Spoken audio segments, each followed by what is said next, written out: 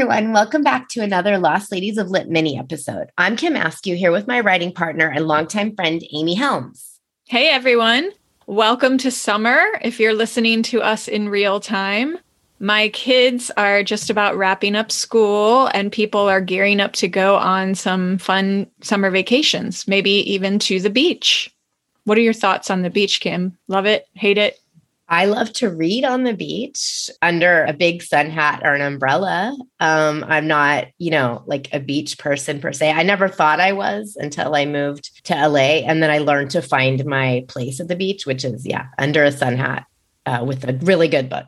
Do you know that when I first moved to LA, I lived on the beach, basically? I do know that. Half a block from the beach. Yeah. I just had to walk out my front door and I was there. Boom. Yeah. And remember when we first met, I lived in Santa Monica also. It was like, that's right. Half a block from Casa del Mar, which is like a Downton-esque hotel, and Shutters on the Beach, which is where everyone has brunch. And I used to go work in Casa del Mar. I would write there. So I would work on whatever, writing I was doing by the fireplaces at the Casa del Mar. I can't believe you just segued to a fireplace. Oh, yeah. That kind of explains you and I, our relationship to the beach. That's our aesthetic. Mm-hmm. We're not exactly California girls, even though we live here. Part of it, I hate having to get all the sunscreen on. If they could invent another way, like if you could just take a pill and then suddenly you were protected with SPF, that would be a game changer. But just the applying everything to my pasty white skin, it's just, it's almost not worth the effort sometimes. No. Definitely not. And I love winter layering. But anyway, I'm getting off on, I'm not going to be anti the beach. No. I'm not going to be anti this episode. But we're not quite, the Beach Boys kind of vision. No, Amy, you at least are blonde. So you have that going for you. But we are both really, really pretty pale. Yes. We get sunburned so easily. But I will say, before we started doing this episode, Kim and I realized that we were both huge Gidget fans. Oh, yeah. I loved Gidget. I watched Gidget reruns. I watched the Gidget movies. I loved Gidget.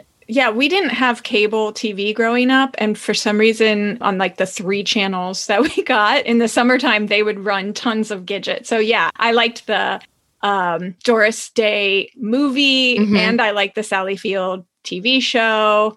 I can still sing the theme song. But I know you had read the books. I had some of the books. I don't know if I had all of them, but one of our family things that we would do on the weekends would be to go to garage sales and look for old books. And so I collected the Gidget series of old books. So I didn't have all of them, but every time I found a Gidget book, I would get it. I mean, the books, the TV show, the movies, you can't get more wholesome than Gidget. So, I was reading them pretty young, but.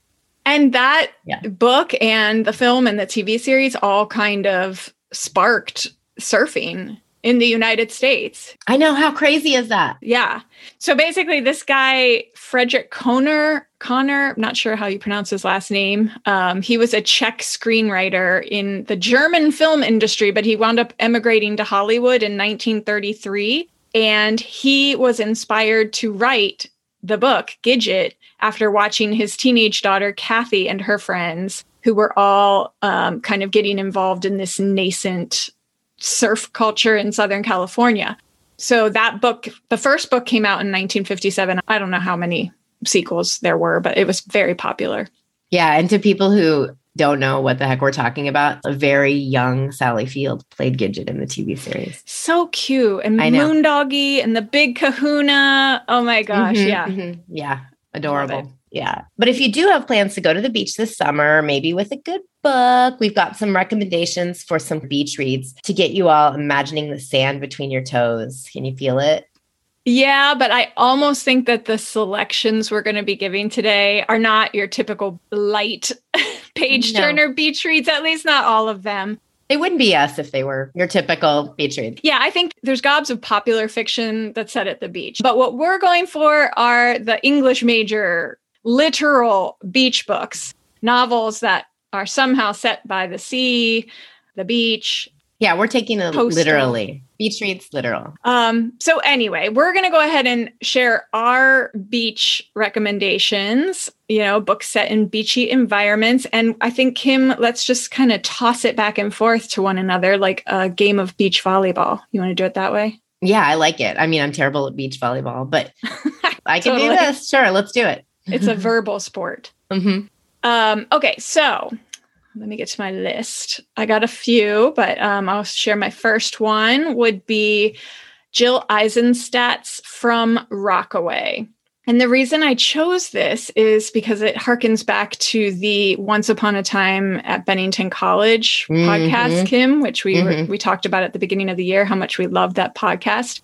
So Jill Eisenstadt went to Bennington College, and this was the novel that she wrote while the other writers there were having their big hits. This was her debut novel, and it is set in Rockaway Beach, as you can tell from the title. It's kind of, if I were going to describe it, it's kind of a mashup of Jersey Shore meets Catcher in the Rye. Oh, I love that description. That's they're great. not in Jersey, but it's kind of like a group of recent high school graduates, kind of knuckleheads. They get up to all kinds of shenanigans. It starts at prom night, senior year, and then it kind of goes through the summer. A bunch of them are lifeguards on the beach. A few of the girls work at the little amusement park right on the beach there. And then a couple of the characters go off to college. The main girl, who I would guess is sort of based on Eisenstadt's own life. She goes off to college at a place called Camden College, which is very reminiscent of what I think Bennington was like. It switches back and forth between her college experience and the experience of the guys that did not wind up going to college or sort of stayed back home.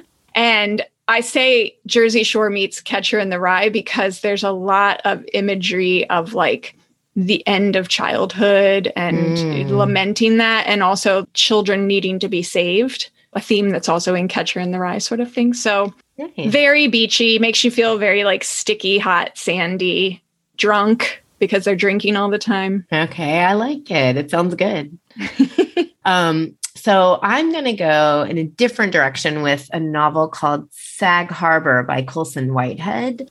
I'm a fan of his work. He's the author of The Underground Railroad, which I'm sure a lot of our listeners have either read or know about. And he likes to experiment with genres. So he has a zombie novel, Zone 1, and the recent Harlem Shuffle is a noir mystery crime thriller that's really great. But I don't think I've ever read his novel, Sag Harbor. It's about a teenager spending his summer in a Black enclave in a predominantly white town. I'm definitely adding it to my list of summer reads. Have you read it, Amy? No, I haven't. And you're right. That sounds interesting. And also, I can't think of a lot of books set at the beach that feature a Black experience either. Yeah. So that's interesting. Okay. I'm going to jump to what I would call my kind of desert isle reads. And I'm just going to throw a few in here. The Beach by Alex Garland. If you remember, that book was turned into a movie in like the early 90s or something, starring Leo DiCaprio. Yes, right? I do it's remember like a bunch that. of tourists, Yeah. like young Gen X tourists that decide to start this commune on the beach. Yeah. In like Radiohead is probably in the soundtrack. Island. Oh yeah, probably. Yeah. And of course things go awry in the same way that, Lord of the Flies, the things go awry in that. And that Lord of the Flies mention also makes me think of a book called A High Wind in Jamaica, which is by the author Richard Hughes. Have you ever read that, Kim? No, I've heard it, but I've never read it. Tell me about it. Okay. I'm going to do a little mashup comparison again. Okay, this one is Goonies meets Pirates of the Caribbean meets Lord of the Flies. And Ooh. I say Goonies as if it's some sort of like madcap fun. And there is humor in it, but it is twisted and dark. And there's some really upsetting parts. It's not a children's book. Okay. But once again, like Lord of the Flies, there's murder. Okay. Things go really bad. That book came out in 1929 and supposedly served as a bit of an inspiration for William Golding when he wrote Lord of the Flies. So if you haven't read that one, yeah. But yeah, lots of pirates. So it's a little Treasure Island-y too. Basically, some English families live in Jamaica and there's a kind of hurricane that destroys their home. So the parents decide to send the kids back to England on a ship thinking they're going to be safe. Well, that ship gets hijacked by pirates. And so the kids wind up on a pirate ship and have to fend for themselves. And yeah. Yeah, that does remind me a little bit of Treasure Island and Swiss Family Robinson. When I was, I think, the first grade, those were some of my favorite books. I love those seafaring adventure books then. Yes. Okay, so I was going to mention Patricia Highsmith's The Talented Mr. Ripley. It's obviously a classic. But if we're going to keep talking about more dark beach reads, what about Death in Venice by Thomas Mann? Would you consider that a beach read? Or Thomas Mann. Thomas Mann. I don't know. Everyone else probably says. Everyone else but me. Yeah.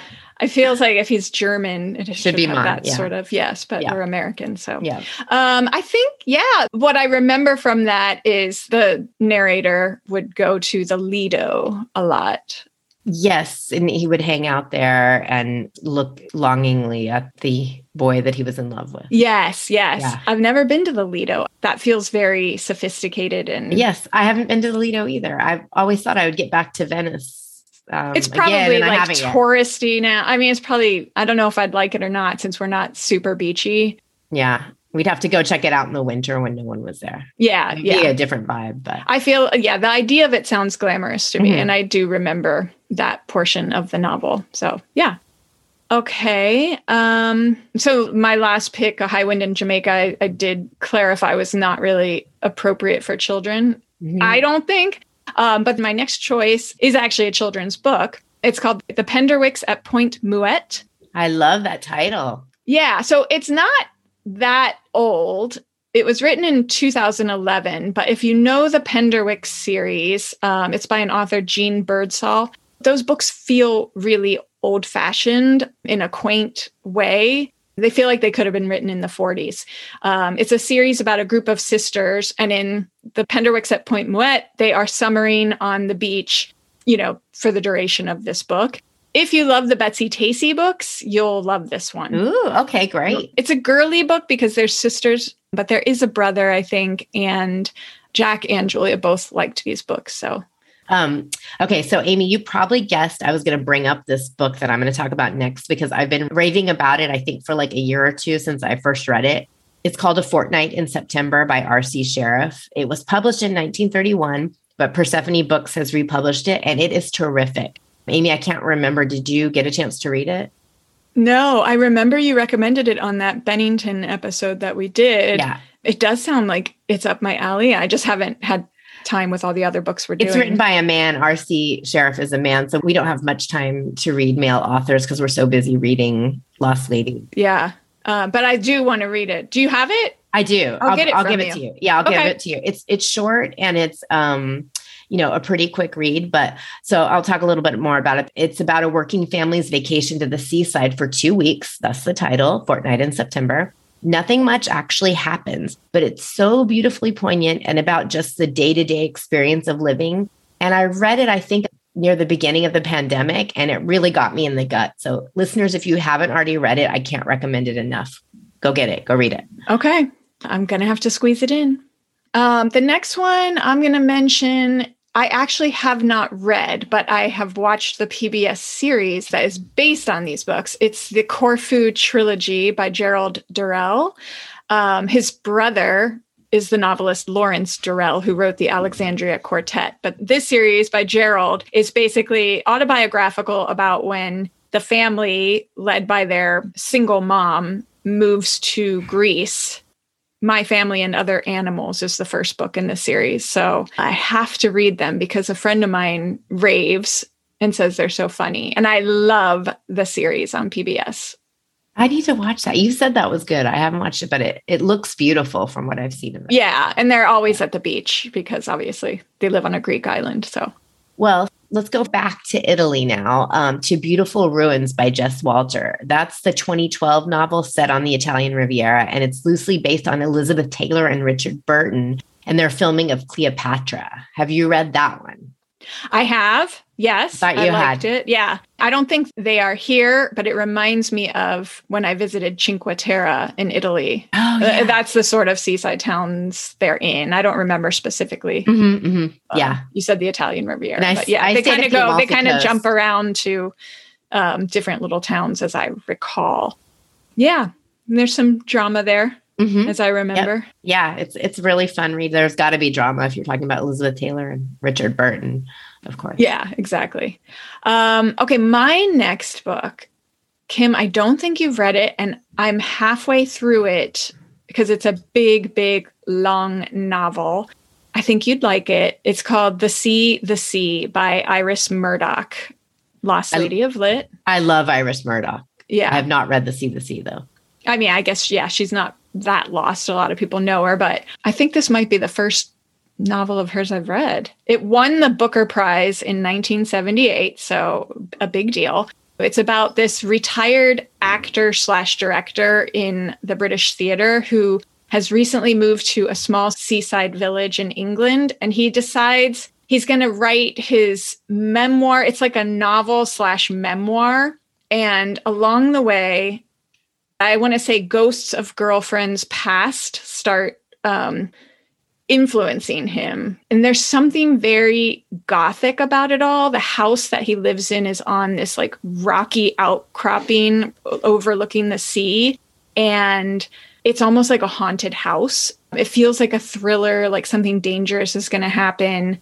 I would call it a slow drip. You're just like, something's going to happen. Something's going to happen. And then stuff does start to happen. There's lots of Shakespeare references throughout because he is a former actor and he kind of compares himself to Prospero from The Tempest.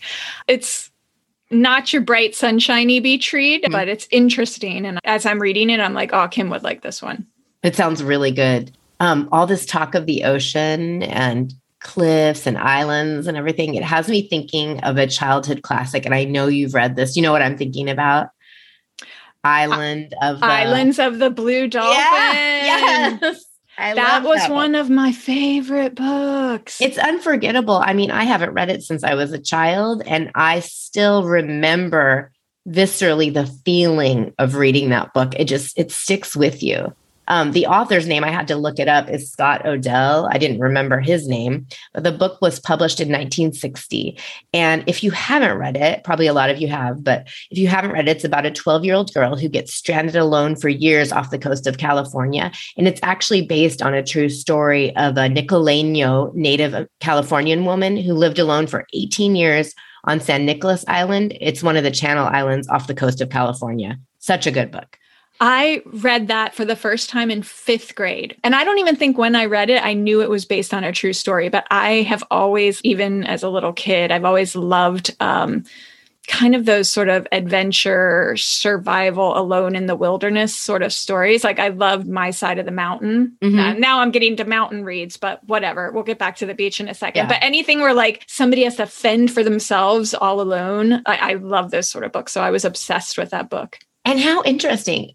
Well, it was written by a guy, but there are very few books like that with a female heroine where they're in sort of a really scary, adventurous situation. Of course, there's Anne of Green Gables and all that, which I love. But this is like really an adventure tale where she has to take care of her. Yeah, survival. exactly. That's the exact word. She has to take care of herself on this island. There's another one like that, Julie of the Wolves. I don't know that. Okay, Julie of the Wolves was another one of my favorite books. And now I'm taking you to Alaska. So again, I'm getting like way off the beach theme here to fine. Like a glacier. She is a Inuit girl and she's by herself. I don't remember how she got all by herself in the tundra, but she has to study the wolves to figure out how to survive. So she's going to die unless she figures out how to feed herself. And so she starts watching the wolves and kind of becomes part of their pack. Oh, wow. That sounds so cool. I forget who the author of that one is. Let me just look it up really quick so we can say it. Oh my gosh, that's by Jean Craighead George also. So Jean Craighead George is the one who wrote My Side of the Mountain. Okay, which I have heard of and I don't think I've read. I think I might have seen a movie version of it. Oh, it's so good. It's like a boy on the mountain with a hawk. Yeah. Yes. But yeah, so Jean Craighead George also wrote Julie of the Wolves. So that makes sense why I love it so much. Okay. And actually, Island of the Blue Dolphins, they're still reading in schools because my daughter in 4th grade was assigned that one. It doesn't surprise me, though. I mean, like we said, it's unforgettable. So yeah. Okay. My last pick, and I'm very excited for this because we're actually going to be featuring this story in a full episode here in a few weeks. It's a nonfiction book called The Gilded Edge by Catherine Prendergast, who's going to be joining us to talk about this story. But I pick it for beach reads because it is set in an artist's community in Carmel by the Sea in California. And it's about a group of California bohemians, including a lost lady of lit, Nora Mae French, who we will be discussing. The book is so good. And actually, if you guys want to gear up for that episode, I would suggest you start reading it now. Yeah, I just started reading it. You had been raving about it, and I couldn't wait to get my hands on it. Now I'm reading it, and it is absolutely fascinating. So I'm so excited. We're going to be talking to her soon. So that's just our little roundup for this week. We know there's so many books that we're leaving out, which begs the question for you, our listeners. What are your favorite novels in which beach settings factor heavily? Email us or leave us a comment on Instagram letting us know. We'd love to hear from you. And don't forget to tune in next week when we'll be talking all about the English writer Rose Macaulay and her satirical dystopian novel, Whatnot. Joining us will be publisher and academic Kate McDonald for that discussion. I cannot wait. Thank you for the 5-star Apple podcast reviews and Instagram shout outs. They keep our spirits buoyant, if you will. Oh, yes. Good metaphor there. Our theme song was written and performed by Jenny Malone, and our logo was designed by Harriet Grant. Lost Ladies of Lit is produced by Amy Helms and Kim Askew.